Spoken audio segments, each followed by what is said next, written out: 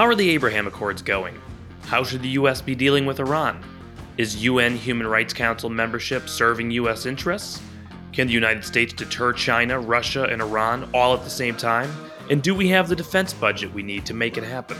We'll ask those questions and many more to our special guest this week, U.S. Senator James Lankford of Oklahoma, co-chair of the bipartisan Senate Abraham Accords caucus, and recently returned from a trip around the Middle East.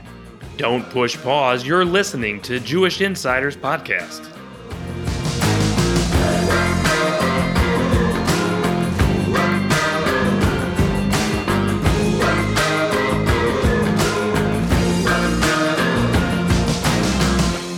And welcome back to Jewish Insiders Podcast. I'm Rich Goldberg. And I'm Jared Bernstein. Jared, we have bantered enough for a few weeks' time, I think. Let's get to our very special guest. No need to keep him waiting. James Lankford served 4 years in the U.S. House of Representatives for Central Oklahoma until being elected to the U.S. Senate in that 2014 special, and then re-elected in 2016 and again in 2022. Before serving in Congress, Senator Lankford spent 15 years as the director of student ministry for the Baptist Convention of Oklahoma and director of the Falls Creek Youth Camp, the largest youth camp in the United States. He lives in Oklahoma City with his wife, Cindy. They've been married more than 30 years, have 2 daughters. Senator Lankford serves on the Senate committees on finance, homeland security and governmental affairs, energy and natural resources, and Indian affairs. Senator Lankford, welcome to the podcast. Glad to be able to be in the conversation. It's great to have you here. Obviously, the co-chair of the Senate Abraham Accords caucus with Senator Jackie Rosen. Give our listeners some quick background on the caucus, why you started it, what your objectives are for it over the months and years ahead. So the caucus itself was obviously birthed out of the Abraham Accords agreement that happened, almost 3 years ago now. The formation of that agreement was so historic. The concern is that once it transitioned presidency, it was a new State Department leadership, new White House on it. The concern was, would this current White House pick it up? Would the State Department keep going? Or would they say, it was a Trump project? It really wasn't designed to be the Trump Accords. It was an agreement made that was between Arab nations and between Israel to be able to start an ongoing normalization. So it really was birthed out of, we need to keep this momentum going in the region. The Abraham Accords were built with 3 nations initially, then it kept expanding as Sudan and Morocco, but it was designed to keep going, to keep expanding. And so we wanted to basically put our foot on the gas to say, this is a formula for normalization in the region, for interacting with business relationships, with commerce, with energy, with water issues, with common issues just among people on it, and to get people talking to each other. So we formed the caucus. Jackie Rosen and I formed the caucus and started expanding it out to other members and said, now let's be practical. What can we do to keep this momentum going? And Senator, I want to ask you about the first caucus CODEL, but before I do, how do you think the State Department is doing and the Biden administration is doing in terms of continuing or not continuing on the Abraham Accords and working with them, or have they done, just like you said, could happen and sort of just pushed it to the side as a Trump project?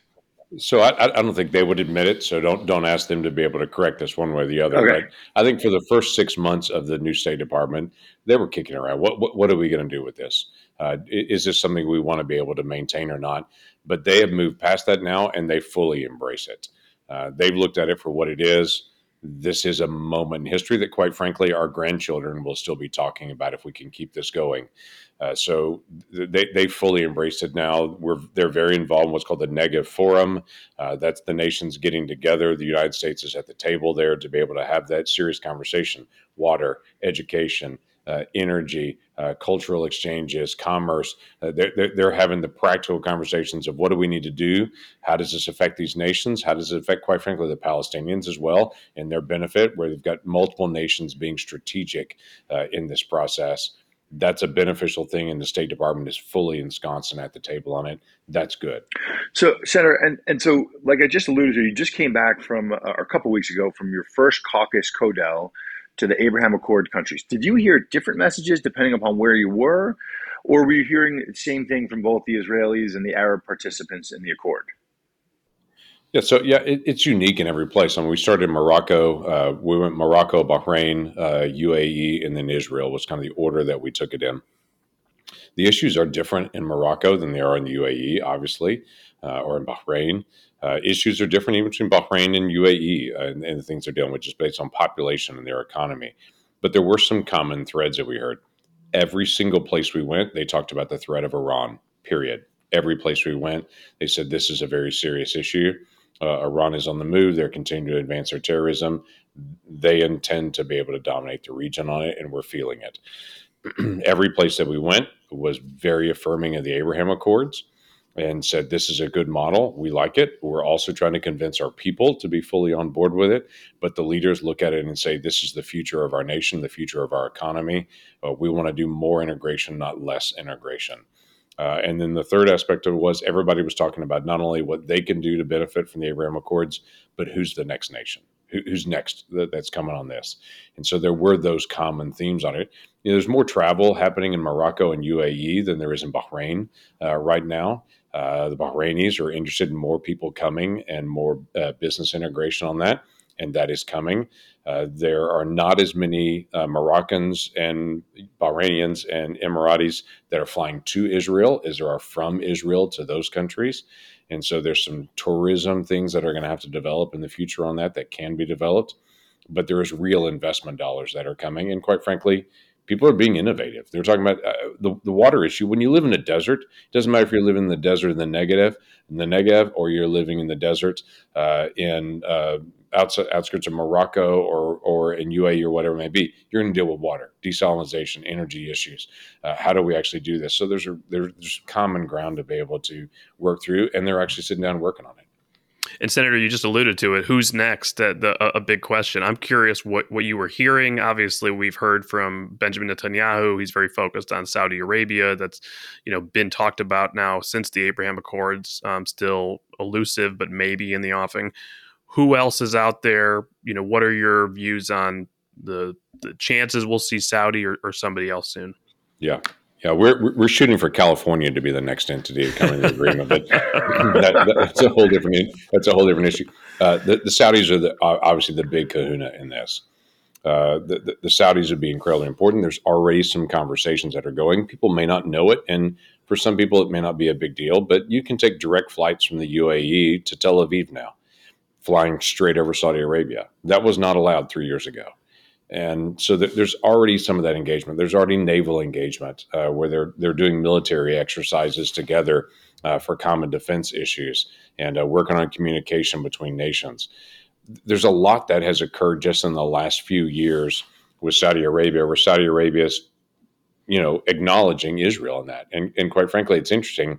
Even the maritime agreement that just happened with Lebanon, in that maritime agreement, again, people not in the region may not know that's a big deal, but 30 different times in that maritime document, Lebanon signs an agreement acknowledging Israel's right to exist. Again, 4 years ago, that would have never happened. I mean, for decades and decades, the official position is no, there is no Israel. Now they're signing a maritime agreement with Israel. So there are some historic things that are happening in the region that I think are a big deal. As I mentioned, Saudi Arabia, I think they're kind of inching towards that normalization with the potential that it's out there in the near term of making some really big jumps. There are multiple other countries that just not at liberty to be able to name that are also looking at it to be able to say, hey, this worked for Morocco. This could work for us as well. This worked for Bahrain. This could work for us as well. And I think there are also some leaders that are saying, hey, why aren't we doing business relationships with Israel? This is foolish. They have incredible technology. They have incredible innovation. They have some tech solutions that we'd really like to be connected to. They're solving the water issues. Mark Kelly, he was on the trip with us, Senator Mark Kelly from Arizona. Everybody in the region when we traveled knew him not as Senator Kelly, but Astronaut Kelly. And he several times had mentioned when we were in Israel, he flew over Israel almost 900 times while he's circumnavigating the earth, flying over it, looking down. He said Israel is one of the very few places on earth you can actually see a physical border from space, because you can see where they're irrigating land and where they're not irrigating land. Israel is unlocking the issue of water, and that whole region desperately needs that technology. And there are other leaders in the area that are saying we need what they're doing for our own people. And Senator, you touched on this common thread you were hearing on your trip about Iran and the Iran threat. I want to get into that. I know you have some new legislation out that we want to discuss as well. One of the things that struck me is you talked about how you visited with some local Oklahomans serving over in Al Dhafra in the UAE while you were there, which is, by the way, awesome. I remember working for Senator Kirk, and whenever we would travel, we would try to find Illinois folks, and it's a wonderful thing when you're abroad and you find your home state folks serving. But it obviously reminds us that we have military presence in the Middle East. We have a force posture that's very important. And at the same time, we have this tension with the preparation for deterrence, at the very least, potential conflict with China, and a big push to put resources investment into the Indo-Pacific realm. With this being a bit of a tension of how do you deter Iran while also preparing for a potential conflict with China. Is it possible, in your view, to walk and chew gum? Do we need to be choosing between the two theaters right now? Can you deter Iran and deter China? Where do you come down in that ongoing debate? Yeah, we're the superpower of the world. We can absolutely walk and chew gum at the same time. And quite frankly, if we pull ourselves out of the Middle East, we are exposing that whole region to China. If you want to focus more on China, you're not only going to look at the Pacific area, you're going to look at the Middle East, and you're going to look at Africa, because that's where China is on the move. So it would actually be unwise for us. I think it was a poor choice of words to talk about a pivot to Asia. When those first terms came out, we're going to pivot to Asia, because that gave the impression we're going to pivot away. I think instead it should have been, we've lost enough focus on Asia and we need to make sure that we're also paying attention there, rather than implying we're pivoting away from the Middle East towards China, and now we're not going to pay attention to the Middle East. I think it'd be unwise for the United States to pivot away from the Middle East. We've seen enough wars that have occurred there. We've seen the influence that American values can bring to the region and the dialogue, and quite frankly, the number of American businesses that are already there. When you go through Abu Dhabi, or you go through any area in Bahrain, you see American businesses everywhere. We're very engaged in the region. In addition to that, as I mentioned before, if you're going to focus in on China, you better be focusing in on that region as well, because China is a major customer of all the oil and gas that's coming from that region, and they're actively working to be able to pursue business relationships with everyone in that region, to put their surveillance technology there, to be able to put their Huawei telephone systems in all those regions so they can track every phone call in every country. They're actively on the move to be able to harvest data there and to be able to do security intel in those countries the same as they are everywhere else. So we should stay engaged. I would also tell you, this whole issue about Iran, they're on the move, and I think a lot of people are focused on high altitude balloons from China and other issues with China that are very real, and they're losing track that every week Iran is expanding their terrorist footprint in the area. They're destabilizing every country in the region. What's happening with Hamas and Hezbollah and Islamic Jihad? What's happening in the West Bank at this point, in Jenin and all these refugee areas where they're seeing violence? That is completely Iran that is funding that, organizing that, and stoking that violence in the region. What UAE faces every day when they get up in the morning and look across the Gulf, they're facing a very real threat that just a year ago, most Americans don't know, just a year ago, Iran was launching missiles into the UAE, our ally, just week after week of launching missiles from Yemen into the UAE. So this is not some sort of stale peace that's happening there. This is a heated issue for them that Americans just don't notice. Senator, do you think it's possible to deter Iran, China, and Russia all at the same time with the current defense spending levels? And I mean, we hear about a push from some in both parties, but you've heard House Republicans talk about trying to cut the defense budget. Do you think it's possible with the current defense spending to do all the things we're talking about doing and that are important to do? No, I think we are going to have to continue to be able to focus on defense spending. We have to be more efficient. Now, let me be clear on this. There are areas of inefficiency in the Pentagon budget, no question. Everyone that I know that served in the military can tell you, I can point out areas of inefficiency in the military. The leading of those is our procurement acquisition process.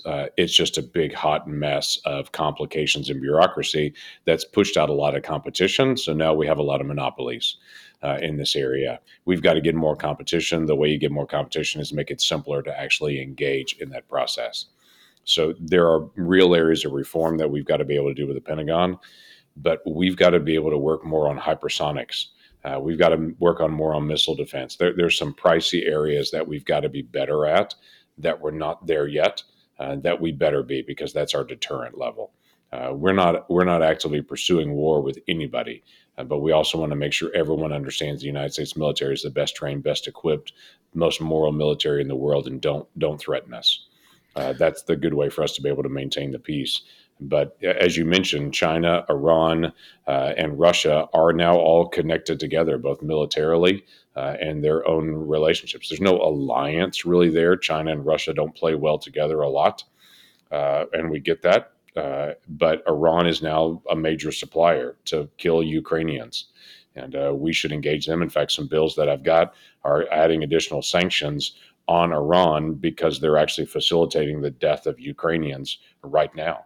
And so we need to engage not only our Department of Commerce to limit what we're selling to Iran and be more aggressive on that, but to also make sure our sanctions stay in place, not just for their nuclear ambitions, but also for their facilitating the death of our allies.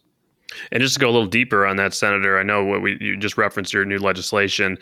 We look at the Iran picture right now. You had last year an important motion in the Senate putting senators on record about minimum standards if the administration kept going forward on some sort of a nuclear deal. Since then, obviously, protests breaking out, the Iran-Russia relationship expanding, terrorist plots foiled on our soil and UK soil elsewhere. In recent days, you have these two bills now dealing with Iran. Tell us about your legislation, and maybe also just where do you think Iran policy is going right now, whether from the Biden administration or in the Senate? Yeah, I want to make sure the Biden administration doesn't take their eye off the ball and what's happening with Iran, because I just think that's a really big mistake, and I think we will regret it long term diplomatically if we do, and quite frankly, economically if we do as well as just basic human life and dignity. So part of my mission is to make sure they don't take their eye off the ball on Iran. That's why I continue to be able to raise these things. Last year, I raised this motion that was one of those things that in government speak, you're like, okay, it didn't pass, it didn't become a bill, but it was a motion actually to be able to bring up about the Iran nuclear negotiation, to saying that we can't engage with these negotiations unless we're also dealing with Iranian terrorism at the same time, and put some very simple things, what I consider common ground, Republicans and Democrats, both that see the threat, could agree to. We put that on the floor. I won that. I think it was a surprise to the administration. In fact, they were actively working against it to say, don't vote for this. But enough Democrats said, no, that's a reasonable thing to be able to put as a boundary. Within a week, the administration then announced they're going to back, because I won that, and it was an overwhelming voice in the Senate. The administration then backed up from the Iran nuclear negotiations with Iran. And then, as you mentioned before, the protests accelerated everything else. The State Department's not re-engaged in that. It's all but dead at this point, the Iran nuclear negotiations, not because of what we have done, but because of what Iran has done. So it's important to be able to keep that focus on it. The current bills that I've got, as I mentioned before, is dealing with our export controls to make sure that we are not exporting or not allowing the secondary export. It's not normally one of our major American companies. It's somebody that buys from an American company and then ships it over to Iran. We want to make sure we're putting export controls on it so we're not facilitating Iran's weapons program with American technology that's in it. That's a reasonable thing to be able to do, as well as to be able to help add additional firepower to our sanctions, dealing with Iran sending all these weapon systems to Russia to be able to attack Ukraine. So there are practical things that we can do that I feel like I can continue to be able to keep this in front of the administration, in front of people, quite frankly, at home in Oklahoma and across the nation, to say we cannot pivot away from this. It's too great of a threat. And Senator, one quick follow-up. We did see some reports coming out, NBC News and others, that the U.S. may be passing messages back and forth through Qatar, through the U.K., trying to facilitate a hostage exchange, or a prisoner exchange, as they call it, but potentially tied to the release of $7 billion of frozen Iranian funds kept in South Korea, sort of returning to the practice of potentially paying for hostages. Obviously, we all want to see U.S. hostages released, but pretty controversial, I would think, to potentially offer billions to this regime at this moment that would obviously be used in the war effort by Russia and Ukraine and protest crackdown, et cetera. If we send cash to Iran right now or release any of that cash that actually goes to Iran, the first people it's going to go to is Hezbollah. It's going to go to their weapon systems. It's not going to go to helping people in the street. It's not going to go to helping their economy and build hospitals. They're not building schools to develop world peace. With that money. We saw it last time when the Obama administration released the billions of dollars to Iran. Immediately, terrorist activity started increasing in the Gaza Strip. It started. Hamas got or Hezbollah, I should say, got a huge infusion of money in Lebanon. They immediately moved into Syria and were supporting all the Assad movement there. Again, we have clear evidence through history what they will do with additional dollars. Why in the world would we facilitate that? Senator, we've heard from Prime Minister Netanyahu for a while now about Iran and about sort of how we're getting to a crisis point. Clearly, his new cabinet is a group of hawks who would be more amenable to military action. Do you think we're about to see Israel act more aggressively and more kinetically against Iran, or are we already seeing it, but it's just not the hundreds of bombers in the air that we all expected, but it's more drone attacks and cyber and assassination and the stuff where all taken together, it is actually kinetic. It's just not necessarily what any of us thought we would see when we thought about acting against Iran's nuclear program. Yeah, Israel is not interested in starting a large-scale war there, but they've also been extremely clear. Our survival is at risk at every single moment from Iran. And what Netanyahu does is he and his cabinet is they actually take Iran at their word. When they believe they want to be able to wipe Israel off the map, they take them at their word. And so they're doing what they need to be able to do to be able to protect the people of Israel and, quite frankly, the peace in the Middle East. So they are engaging in ways that are going to protect them. It's not a large-scale whole series of bombers that are moving, but they've been very clear that Iran cannot set up bases in Syria preparing to be able to attack Israel. That's not going to be allowed, and they have prohibited that at every single turn to be able to do that. They are not going to be allowed to be able to have a nuclear weapon, and they're doing what they can to be able to protect themselves. Now, at the same time, Iran is building Air Force bases and military bases and nuclear facilities inside a mountain because they're trying to be able to find ways to be able to protect their ability to be able to go attack everyone else in the region. So everyone is very attentive to that fact. But Israel is doing what Israel needs to be able to do. They're not trying to escalate. They're just trying to say, you may not destroy our country. That is not something we're ever going to allow you to do. And Senator, just to switch gears for a second to a few other issues before we get to our lightning round, you've done a lot of work in the past on oversight of the UN Relief and Works Agency, UNRWA. This is the so-called refugee agency for Palestinians. After cutting off all the funds to UNRWA under the Trump administration, the Biden administration has now provided, I think, by their own account, nearly $1 billion over 2 years to UNRWA. What are taxpayers getting for their money right now?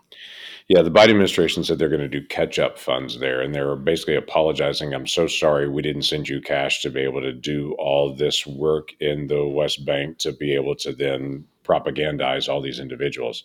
What we should do in that area is to make sure what is being taught in schools, what is being done in hospitals, as a clear message of the United States and our engagement of the world and of some requirement on the Palestinians. Right now, the security breakdown that's happening in the Palestinian areas is absolutely devastating. And Israel is experiencing terrorism again at a level they've not seen in a very long time, with people just walking into a restaurant in Jericho and opening fire and then running back into Palestinian areas and saying that they can hide out here. That's not acceptable. And so UNRWA is there for stabilization and security. If that's not actually occurring, then that's a problem. If their curriculum does not have some oversight in it, that's a problem.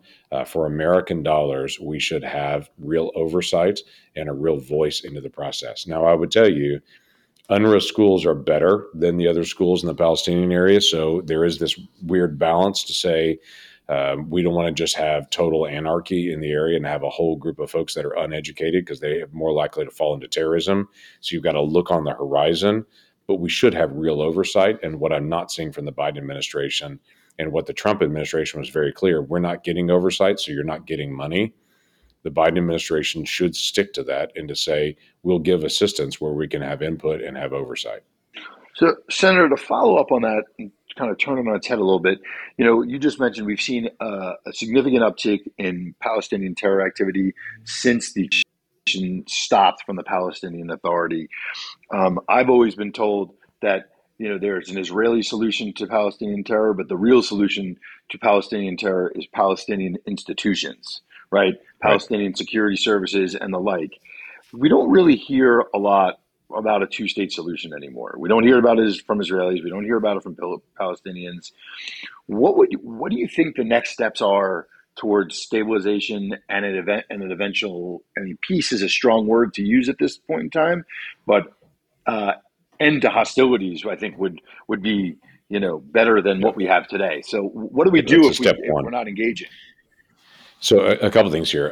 Business integration makes a big difference. If people are actually doing business together, their families get a chance to know each other. They have an economic gain on both sides.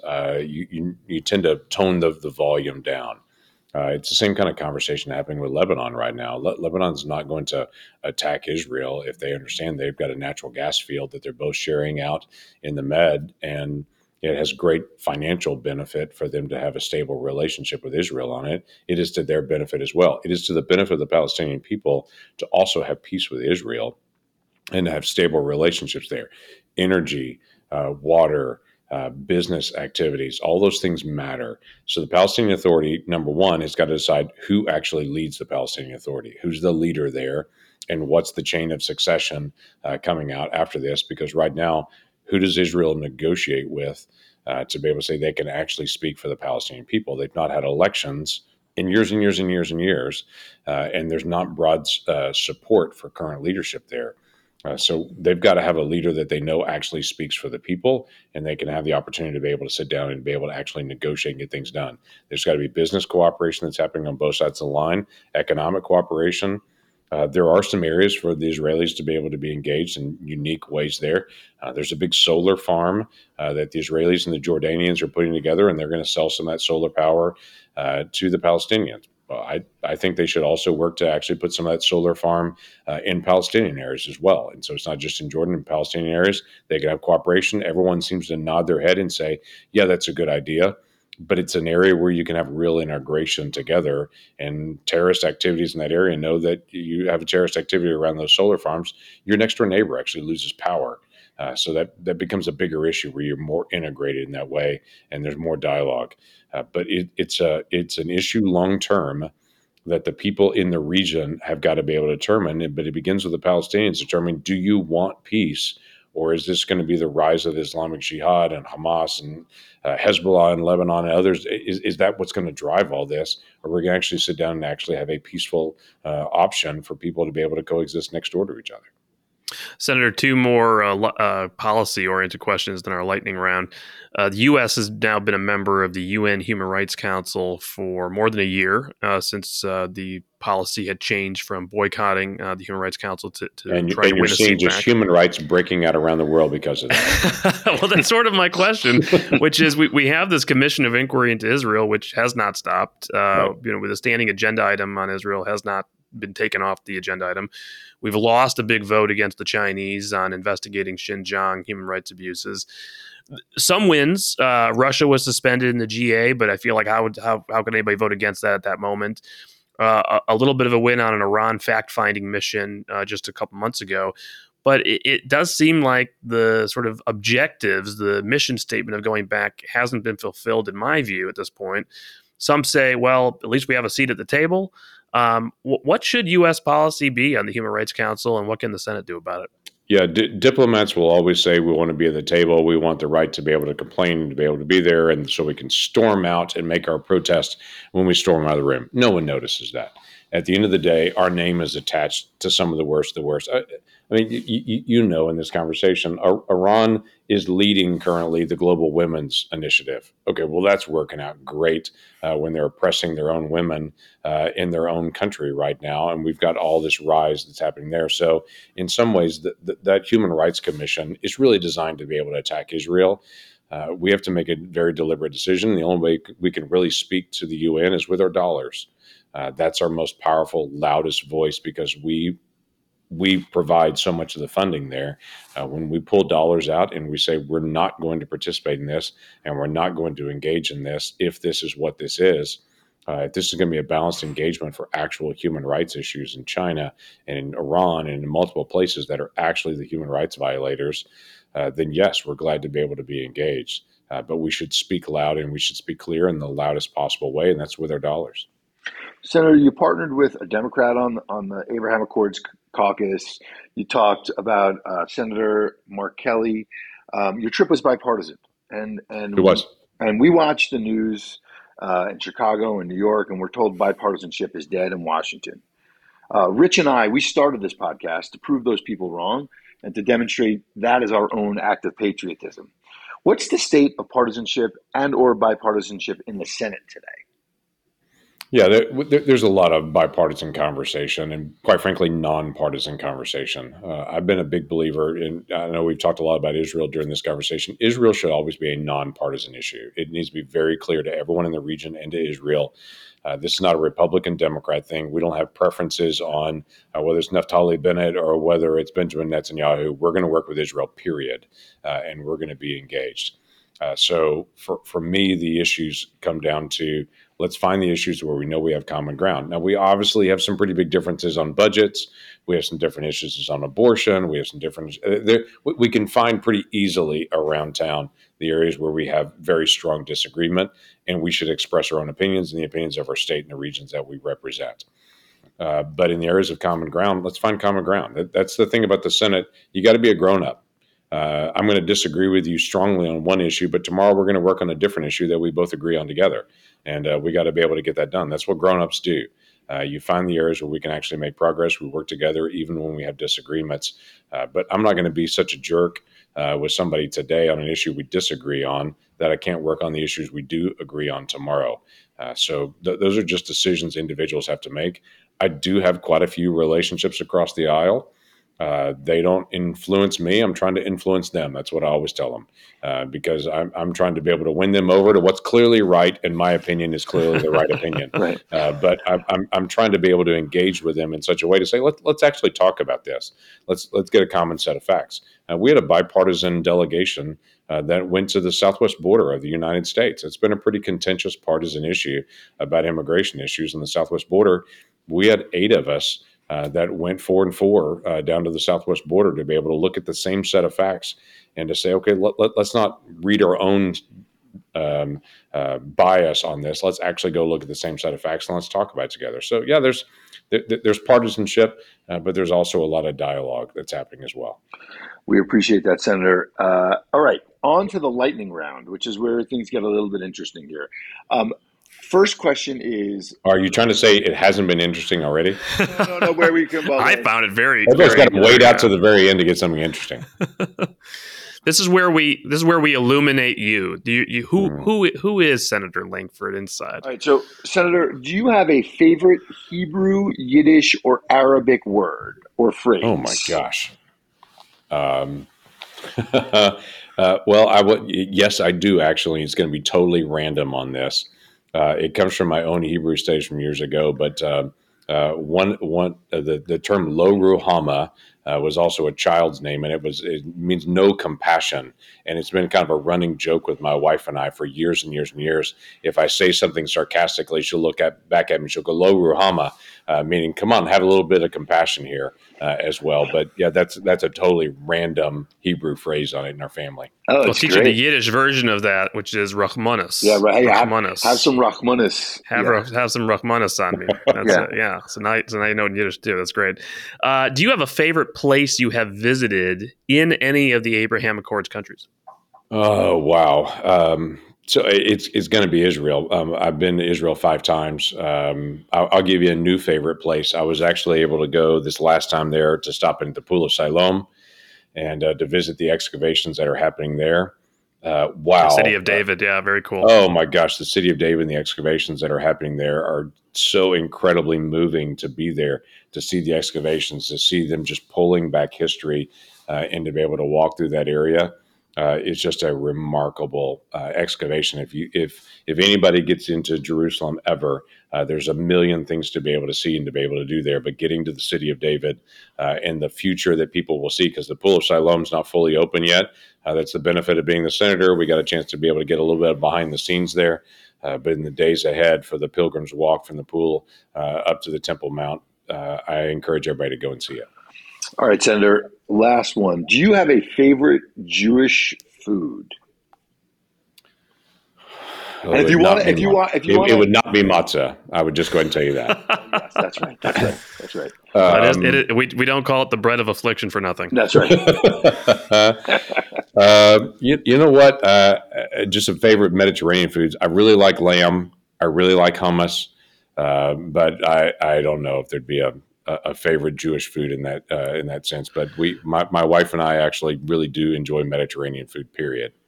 I've always believed that there should be a Senate Cholent cook-off, and then you'll really understand a real Ashkenazi Jewish delicacy. You have the delicacy. bagel caucus now, right? There is a bagel caucus. On the House side. There is a bagel caucus. There is a bagel caucus. Yeah, there could be a Senate bagel caucus.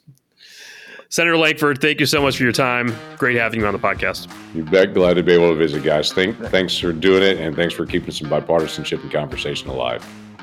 If you like the show, help us get the word out to other people. Subscribe on your favorite podcast app. Leave us a review on Apple Podcasts or Spotify. And most importantly, tell your friends, because it's the best recommendation we can get.